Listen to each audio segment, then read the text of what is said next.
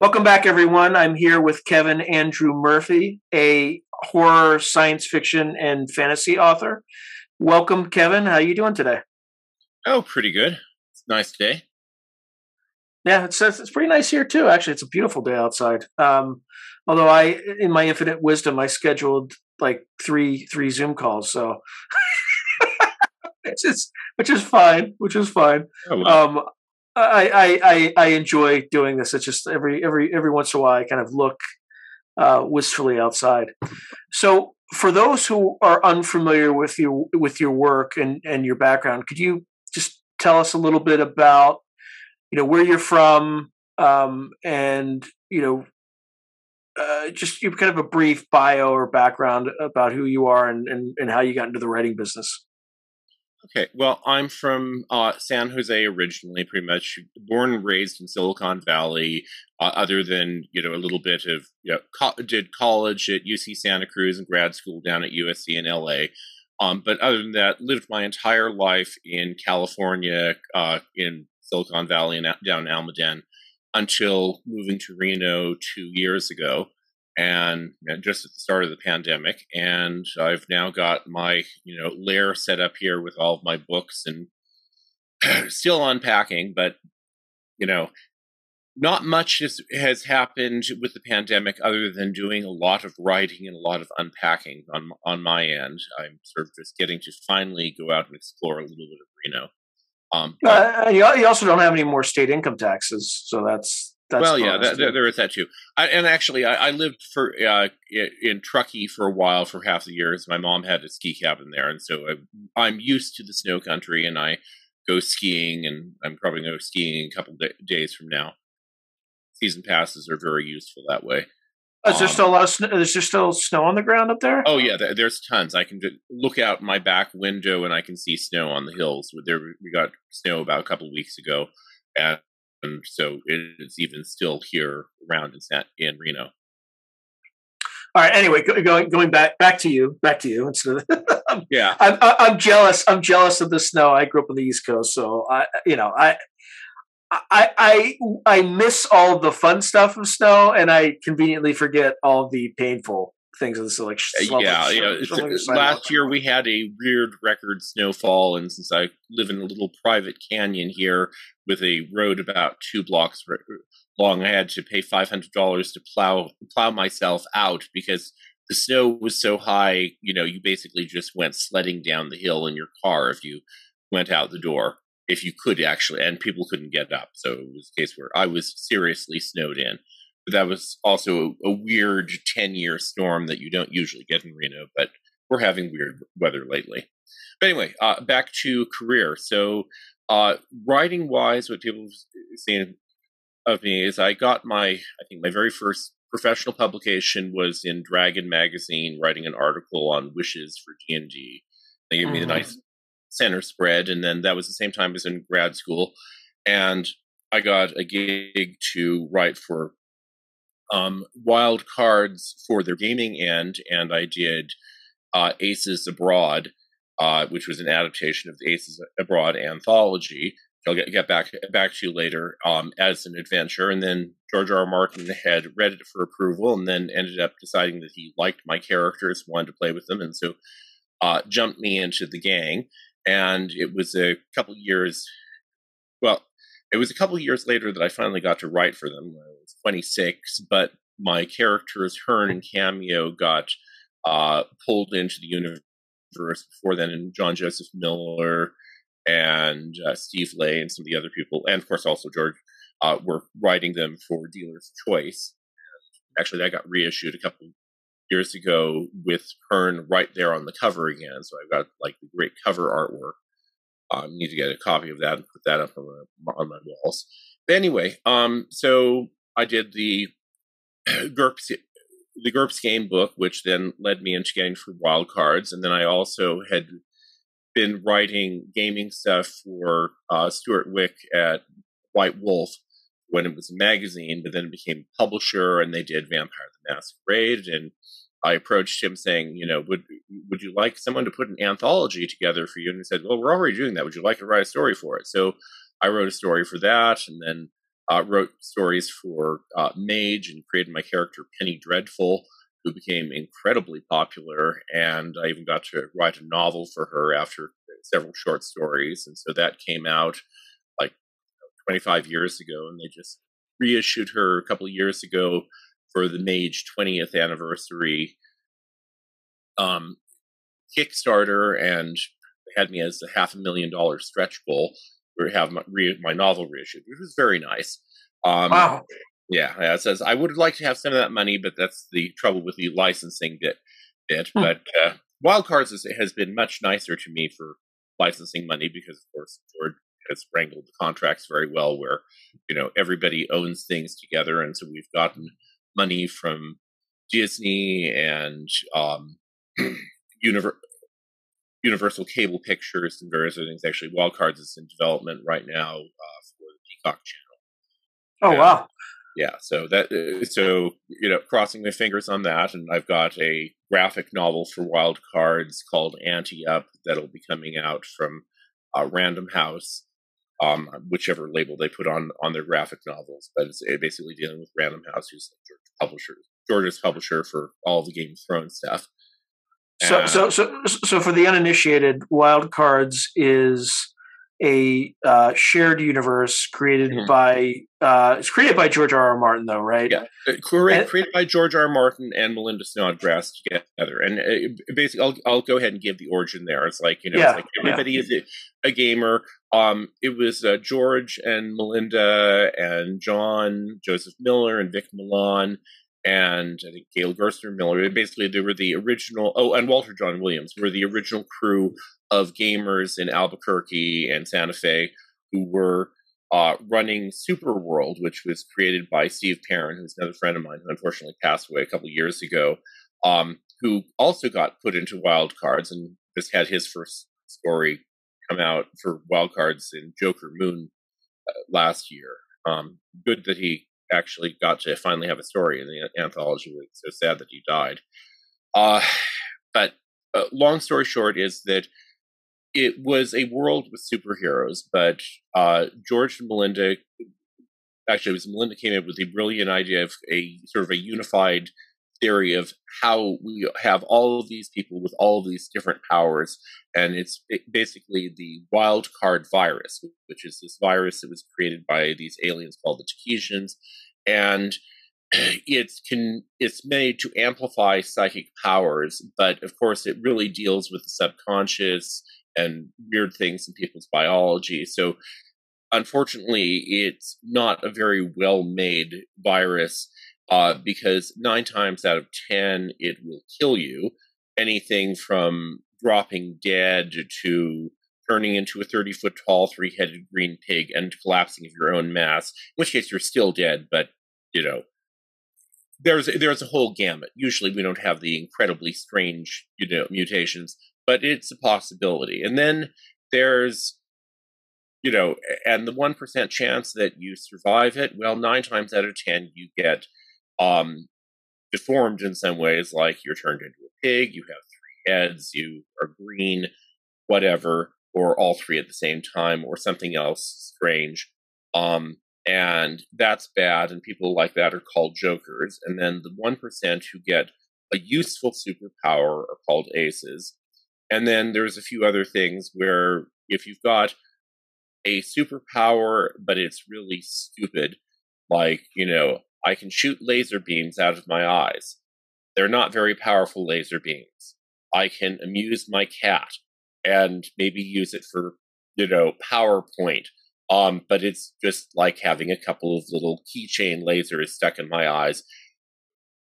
That's, it's like, oh, I'm really scared. That's not going to do anything other than, amuse your cat. So that's called a deuce, because like, well, it's an ace, but no, it's really kind of stupid.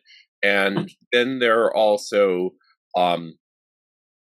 we've put in the, recently I got to write the opening story of Knaves Over Queens, which is our first British volume, and I introduced the concept of knaves, which actually goes back to the beginning of Wildcards in their British line, where a knave is somebody who is a Joker but with superpowers, like my character Hearn.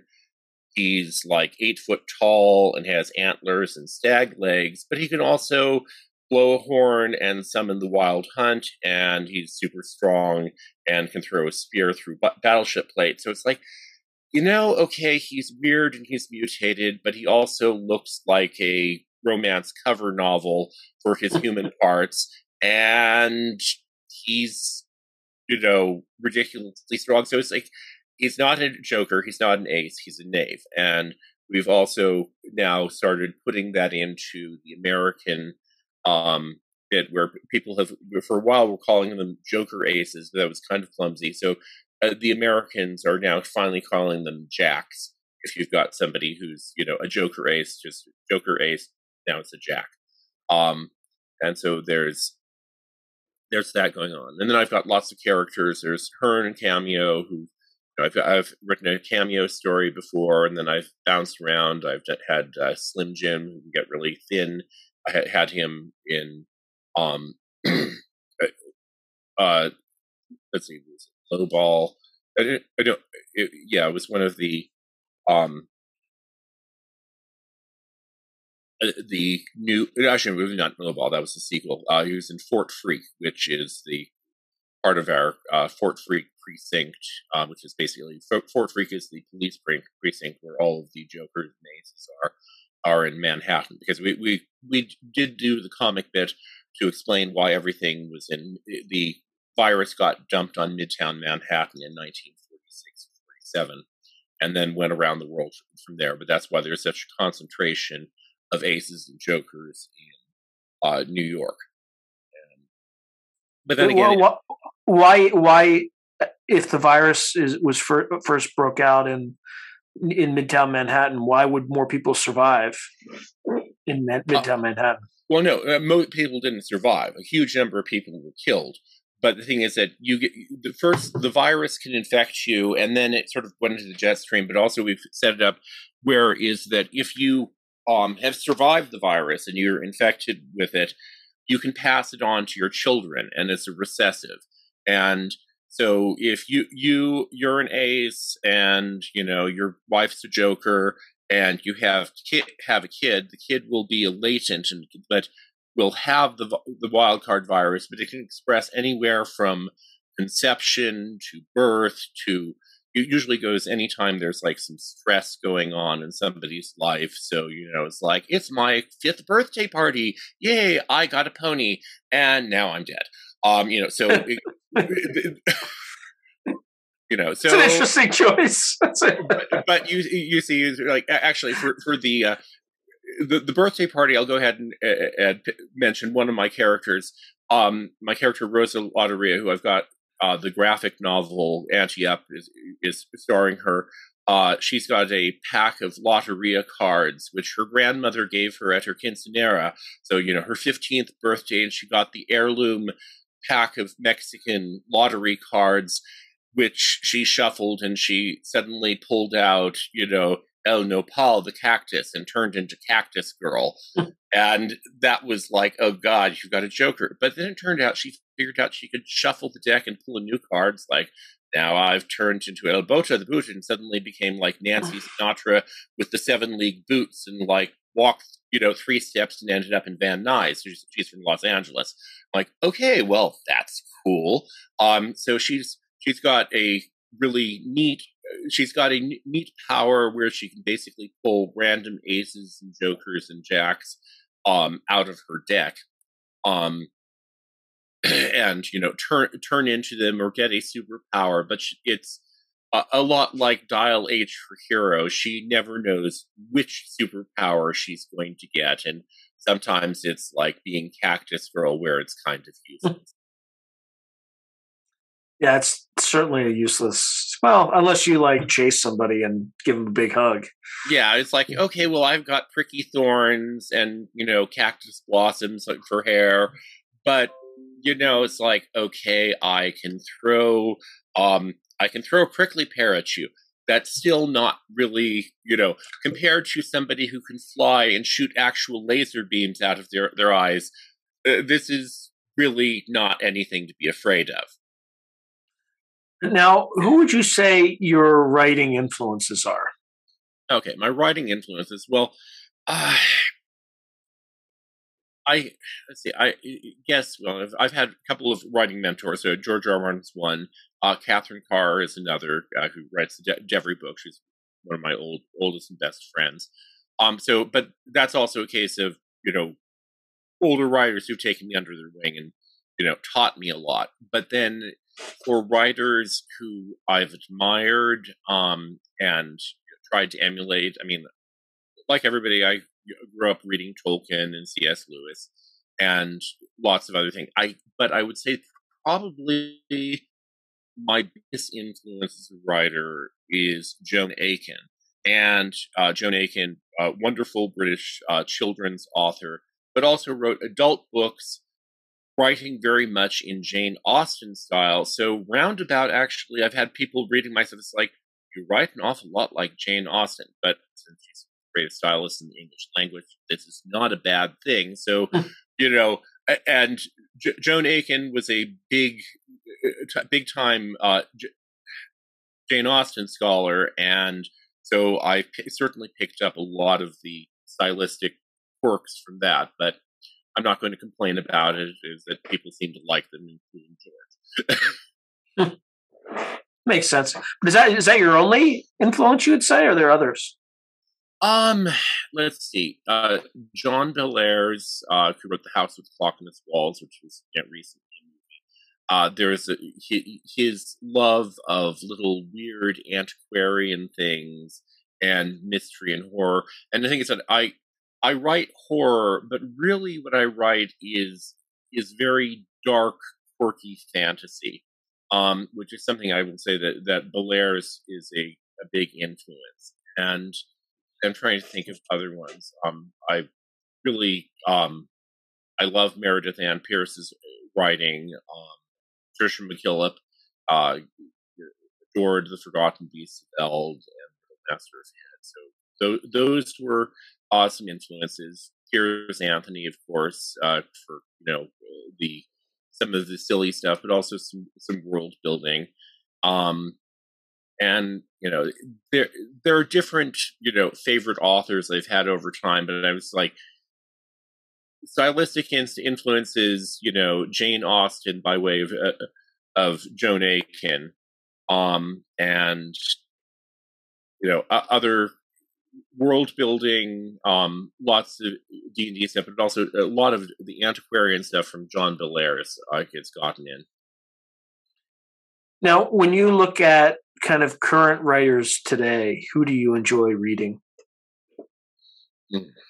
Well, it's the awful thing about writing is it takes down so much of your reading time. So it's the case where it's like, who is it that I really enjoy writing? And it's like, as I said, I'm friends with kids, so I try to keep up on Catherine Kerr's latest novels, and a lot of the other Wild Cards writers. I read their things. I'm trying to think of other authors. I'm reading Scott Lynch right now, and I'm really enjoying his style and books. So I'm like, in the middle of the Gentleman Bastards series. So I'm enjoying that.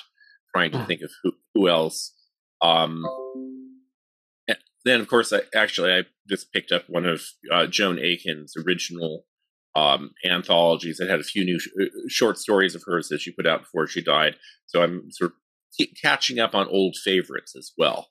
So it's a question of, who's current. Well, a lot of people are still around and they're still writing. So there's not a lot of the very, very newest writers that I've been reading. But that's just simply because I've got a huge to-be-read pile and a lot of old favorites, luckily, most of whom are still publishing. Now, if someone who's unfamiliar with your work were to start somewhere, what's the first book they should pick up by you? Okay, first book by me. It depends on what you want. Penny Dreadful, the novel I did for White Wolf, is still in print, and while not getting royalties on that, people have really, really liked it, and there's a lot of fun, fun, quirky stuff in there, and it's, as someone had commented to me, one of the other authors that you for White Wolf said, I had not thought that anyone could write a comedy set in the world of darkness, and you did it. But that's what happens when you put a kind of perky goth girl who has read a whole bunch of fairy tales and then suddenly realizes that they're true and is now suddenly dealing with ancient witches and vampires. And there's like the ancient witch Jodie Black, who, is unfortunate. As Penny comment, it's like finding that she's like 700 years old and is still looking in her 20s. Like, well, someone's oil of Olay was certainly working well. And she later on is called offends her. It's like, who do you think you're dealing with, girls? Like Bimbo Yaga, because she's Petty comment was on Jodie. It's like, it says, if I was a 700-year-old witch and still playing a sex kitten, I'd have some serious issues I was working through. But that's really, that character was actually created by Jim Moore, who's another well-known horror author. We were writing together back in the day. We got to do a braided story for Truth Until Paradox, the first Mage anthology. But she's very scary and old-fashioned, but she's also a classic trope. The old hag who turns herself young and beautiful, but you have a young feminist looking at that and going like, sister, you have issues. And so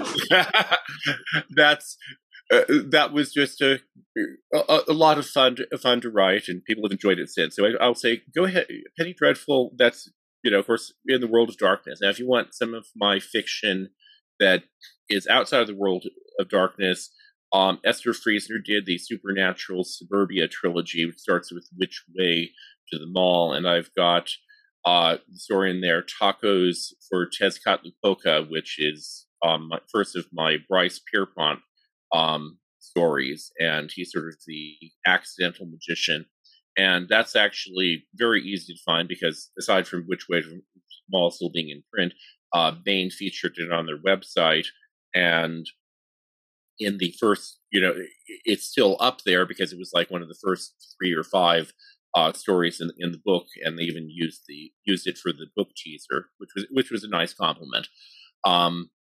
So that's something you can get. And well, of course, as you know, you can get me in Sean Patrick Hazlitt's Weird World War 3 and Weird World War 4. I've got 2 different stories in there, unrelated. Anastasia's Egg, and remind me of the title of my one from Weird World War 4. Portals of the Past, which is a science fiction meets magic time travel story. And then tell a little bit more about Anastasia's Egg. I've actually gotten lots of compliments about that story from readers in places that I wouldn't have expected. Like you're very popular in the corporate world. The corporate world? Yeah, I have a friend who, I'm overinflating it, but I have a friend who it was his favorite story in the volume. I'm like, huh. He's like very different from you, but he really enjoyed it. So, that's great. Yeah, Anastasia's Egg was my take on, going back to not Bimbo Yaga, but actually Baba Yaga. So we're doing the Baba Yaga stories, but actually my main protagonist is actually Baba Yaga's villain, Koschei the Deathless, who has reinvented himself as a Russian spy, and then is having to deal with Vasilisa the Wise / the Beautiful, who's also known as the Frog Princess, who he had, made a rather forced arranged marriage with all those years ago before she outwitted him with Prince Ivan and got help from lots of help from Baba Yaga.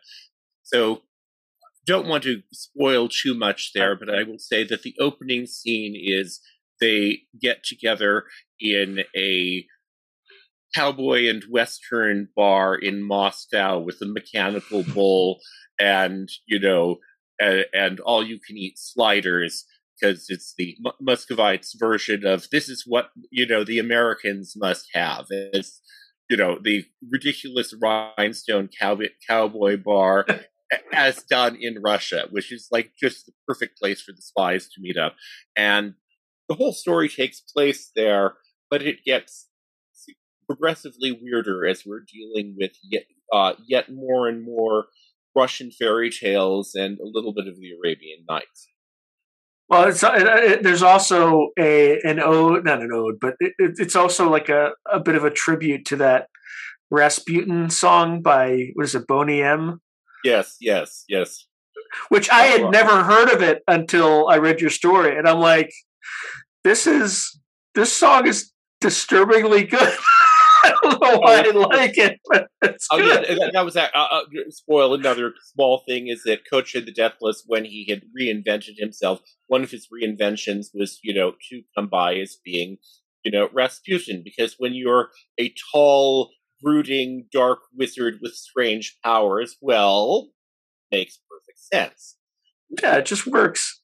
All right, and then there's your story in Weird World War IV, which felt like, and I don't know if this was your intention, but it was a love letter to San Francisco a little bit, in terms of the history and things like that. But yeah, say more about that without spoiling it. I enjoyed that aspect of it. There's it's very rich with a lot of local history when it comes to that city. Yeah, I mean, the thing is that I'm a history buff, and so I went through all of these things that I know from San Francisco history. And there's the portals of the past, which were the basically the classic columns that were at the front of some robber baron's mansion that got burned down during the earthquake and fire, but the marble pillars remained, and Arnold Ganthe, who was a famous photographer, took an amazing picture of like the smoking ruins of the city through these portals that were still standing, and it's like one of the great images. And then they did a painting of it that I think the Bohemian Club had, and then the city took down the portals and put them over into Golden Gate Park as a monument. And those are still there. But part of the story that I've got is I'm dealing with some time travel, and part of the rules of the time travel is that you need a touchstone of something that exists in the present that also exists in the past to pretty much navigate around. And then we'll start out in the future, and World War III has gone on, and it was a replicant uprising mixed with a robot uprising, and everything really bad happened to humanity. And we suddenly have Johnny Phoenix, who's this young kid who's like just really wants a girlfriend or a boyfriend, but he's a cyborg that his parents, put together out of the spare parts bin. And then he suddenly has this love at first sight. It's like, why am I seeing this girl and recognizing her? Because he's got nowhere in his, wetware memory banks or his computerized memory banks. He's like, why is she so familiar? And so it's the weird deja vu. And suddenly the mystery girl, I won't spoil things, but there's like all sorts of San Francisco history and oddness that gets into there, and I get to have fun pretty much dealing with it. And I'll just say, the portals of the past are part of it. And, we've got, we start in the far future for World War IV, or basically World War IV for my story is a time war. And things get sidetracked and derailed. On that note, what sort of what recent books should not writers, but fans check out that came out in the last few months that you would point people to, in addition to Weird World War III and Weird World War IV?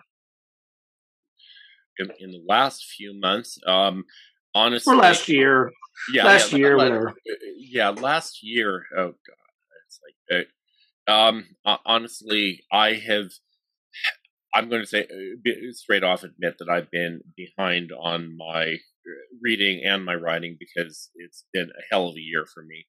I lost my dad last summer, and my uncle, who's his younger brother, died just this last month. So I've been dealing with a lot of grief and a lot of, getting away from things, and I tend to not pick up the very most current book that's on the shelf. Is that what I've been going back for is books like Joan Aiken had the Serial Garden that came out a few years ago that has like 4 of her I'm not talking about books that you're reading. I'm talking about your books, or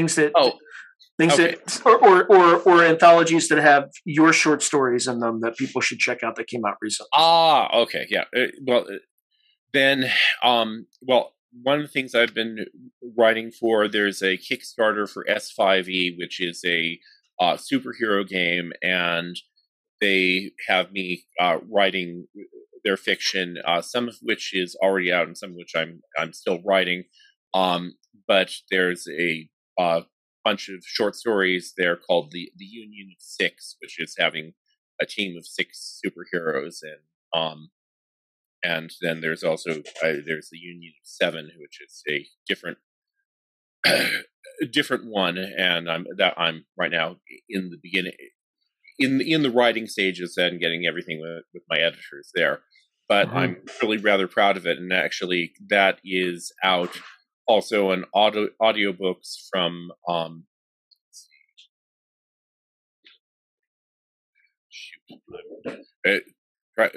it'll come to me in a second. Sound Booth Theater. That's who's doing the dramatizations. And actually, on the Weird War, and a few years ago, I did for a different editor had a Weird War anthology, and I got to do a Weird War I story that it deals with the photographing fairies, but it's called No Man's Land, and that came out in the Weird Wars anthology from Wendigo Tales, which is run by Savage Worlds, and that. However, Sound Booth Theater just did an audiobook of that, and they also did one for Necessary Evil, which is a superhero gaming world with the villains who actually had to step up. And so I've got the Tablets of Destiny that came out in that, but that just came out from Sound Booth Theater last year as well. And they did a really, really nice full dramatization, with sound effects and music and, multiple actors doing that. So I'm very pleased with how both of those came out as audiobooks. What was the latest wildcard book that you came out with? Okay. Latest wildcards that I'm in is the opening stories of Knaves Over Queens, which is a flint lies in the mud but a flint holds fire, and that you'll find it's my Captain Flint story, and that's actually a character who I created way back for the Aces Abroad game book, and he got brought in as an official character, and then I finally got to write his origin story on the Queen Mary, because it was one of the cool things that had been set up in the very first Wildcards book is it mentioned is that the Queen Mary was in the mid-Atlantic when the wild card spores came by and caused the Queen Mary disaster, where everybody got infected aboard the Queen Mary and it like barely limped into port. And I pointed out to George is that, well, Queen Mary, we have never had the Queen Mary anywhere mentioned in any of the New York stories, which is kind of odd if the Queen Mary is there.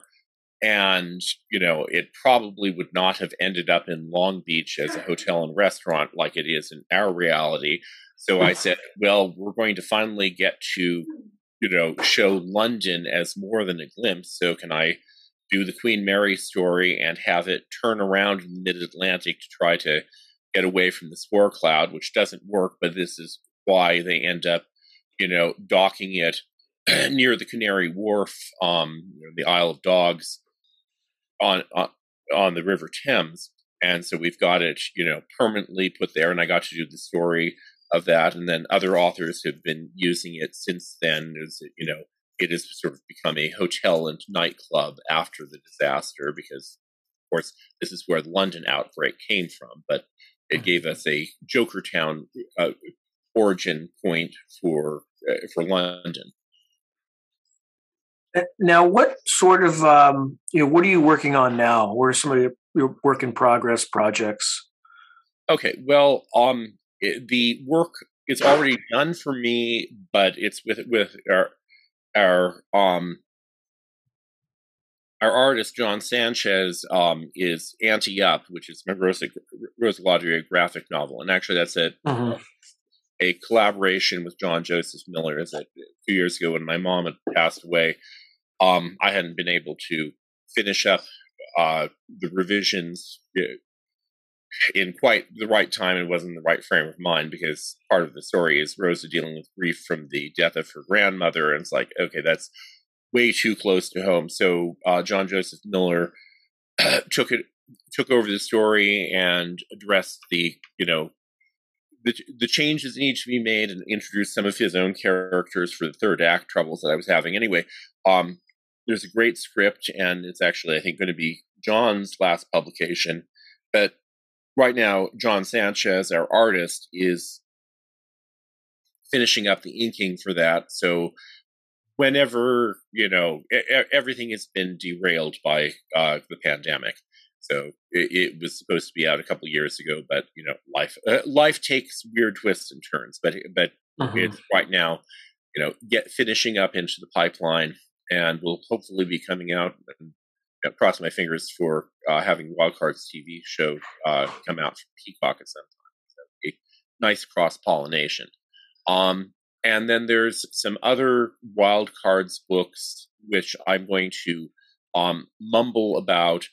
But there are more Wildcards books in the pipeline, and I have one story in and accepted, and that's good. And there's another story I've got for a different book, which I just got revision notes from George yesterday. And for anybody who's wondering, it's just like, George working on Westeros, George said, it's like, you've got some months. I need to go back to Westeros now and work on that. So yes, George is working on Westeros, but this is something we've been working on these books for like over the pandemic. I turned in my revisions for the first story like 2 years ago in December. So this is a case of we've been working on these stories for quite a bit of time. But there are more Wildcards anthologies in view. And other projects that I'm working on, running the rest of the sigil stories, and actually just met with a different editor yesterday, Danny O'Neill at Hammerdog Games, who I wrote The Language of the Birds for his Grand Temple of Jing, and The Grandmother's Tale for his Dread House, a haunted house adventure. Basically, that was the tie-in fiction for role-playing game worlds. And so there's a new project that he's working on. Actually, he's been working on for years, which is his World of Genoa. And so we basically sketched out some plans for both poetry and fiction. But that's sort of the on the horizon after my current deadlines, I'm going to be launching into that project. Any advice for budding authors or new writers? The best advice that I would give for writers is that, first off, you need button share time for writing, and the second is that there's a certain amount of stuff is don't take bad contracts if you can avoid it, but sometimes you can even give away things for free because your future contracts and editors don't know how much you were paid for the previous ones necessarily, but they work really well for your resume. I was showing Danny yesterday, it was like, okay, I think what you need here is a crown of sonnets. Here's what a crown of sonnets. So I showed a crown of sonnets that I did for Paizo for their World of Golarion. And actually, that for fiction that people want to get, there are several stories on the Paizo website. There's The Secret of the Rose and Glove, which is my first Nora Gantier story, and there's Thieves in Vinegar, which is the third one, and then the second one, more popular one too. Title comes to it is the. Anyway, basically, you look up for the Nora Gantier stories, and you'll find them on the Paizo website. But anyway, also I did the 15 Loves of Golarion, which was a crown of sonnets, which was a complicated thing, is where you write one master sonnet and then you break it apart to become the beginning and end lines of 14 more sonnets. And these were all of the different iconic characters from the Pathfinder World of Golarion. And so it was fun writing those, and they did it for the Valentine's Day special. But anyway, so I was having to show Danny, was like, explain what is the crown of sonnets and how do I write them? Here, take a look at one of your competitors' sites. Well, hopefully be writing some crowns of sonnets for the World of Genoa, because it's a very useful and easy way to summarize a long, complex subject or a character down to 14 lines, which is sort of the beauty of writing a sonnet. And crowns of sonnets are just sort of a fun, amazing thing to do. The first person I know who actually did one in the modern age, my friend Sean McGuire, who wrote one as a fan thing for Buffy the Vampire Slayer, and was with a friend of hers, and like, oh, this is really, really good. So she did a crown of sonnets called The Gift, which is probably floating around the internet somewhere. But back to the advice to writers is that a lot of times you just for the fun of it, do a show piece, and then you can show future editors that, like, here, this is what I did. And you also don't know where, who's going to be reading your stuff, but a lot of times it's going to be editors, and they will see something. Actually, one of my interesting credits was I did a Sestina, which is a poem, but I wrote it in Old Norse flowing meter, and it's called Advent Windows. And I had Joseph Bottom, who was the editor of First Things, the Catholic Quarterly at the time, like, and buy it for a Christmas piece, and put that there. So I ended up having my poem on the opposite page of Justice Scalia, which was an interesting extra credit to get. But the whole thing that I would say is that what young writers do is the worst thing that anyone can do is say no.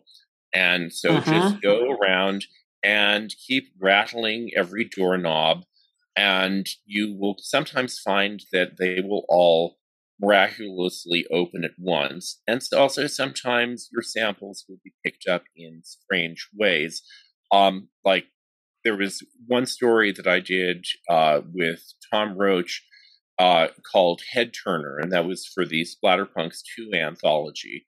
But originally, we wrote it both to see if we wanted to write a story together, but there was a horror magazine that said that nothing is too extreme for us, but we decided that we realized that the magazine was really no amount of blood-covered bimbos with chainsaws was too much for them.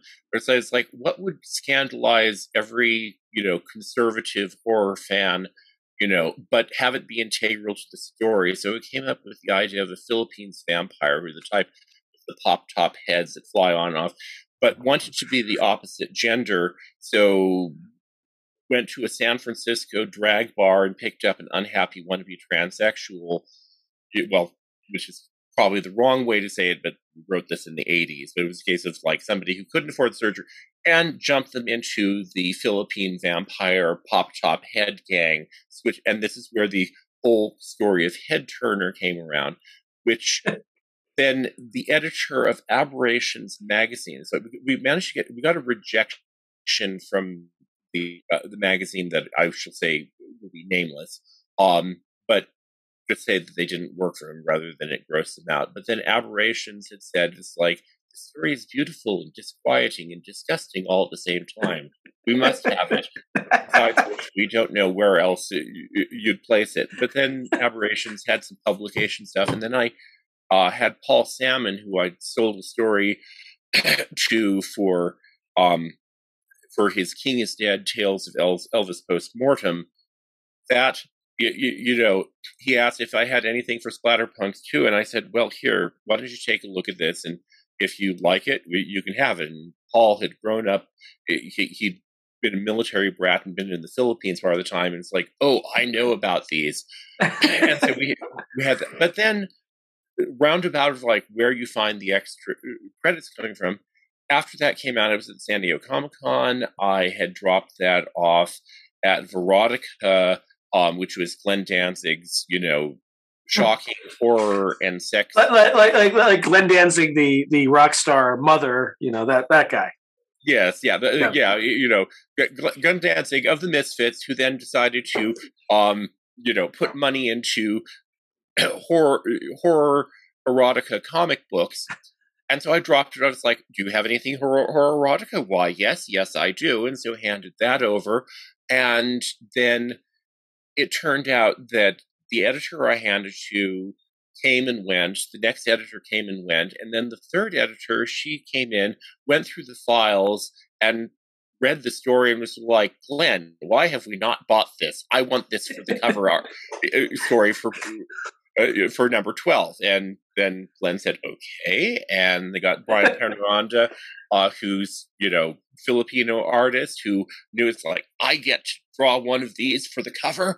Yay. And so that worked out, wonderfully, and, got a nice, my first comic book credit and everything. And that also, went around to getting the graphic novels for Wildcard's like, have you done any comics writing? Why, yes. Here's the script that we did for my own short story with Tom Roche, and so we've had that credit. Now I've got a graphic novel coming out, so that's and then roundabout with the stories of the connections you're making. It was World Fantasy years and years ago, but I had made a phone call to Sage Walker, who was like the newest person in Wildcards after me, and this was in like the very early 90s, and that's the story of how I got into Paul Salmon's anthology, because she said, oh, are you working on anything right now? And I said, well, I'm really wanting to write an Elvis is Stolen by the Elves story. And she said, oh, is that for Paul Salmon's anthology? And I went, no. You said no. The answer is yes. Tell me more. Well, yes, you're like, what is this anthology? She said, well, you're not supposed to know about it because it's an invitation-only anthology. But I wrote a Elvis and weird, creepy old fangirls story. I'm sort of paraphrasing what saved it, but anyway, is that she'd written that and sent it to another major editor for major magazine. I will sort of mumble about who it is, but very, very well known. And she ended up saying, "Is like, no, I can't use this for my magazine, but you should send it to Paul." So Sage goes, "Oh, what's Paul doing?" So I found out about that, and then I got Paul's number from Sage, and then I ended up calling Paul from the payphone at World Fantasy, saying, "Well, I got your number from Sage Walker. Could I send you this?" And he was like, "Going, what? How did you find out?" And I finally just talked well enough as that, the worst you can do is say no. I said, "Well, do you have any Elvis is stolen by the elves stories?" And I'm like, "No, I don't." "Okay, I'm not sure." But he liked it. He bought it. It was well received. And it also meant that I was in an anthology with both Harlan Ellison and Joyce Carol Oates, which was a really nice credit to have at 26. Yeah, that's great. All right. On that note, I think that's some great advice for budding writers. And thank you for appearing on this show, Kevin. I as always, I've known you for a while, so I appreciate it. So have a great day, my friend.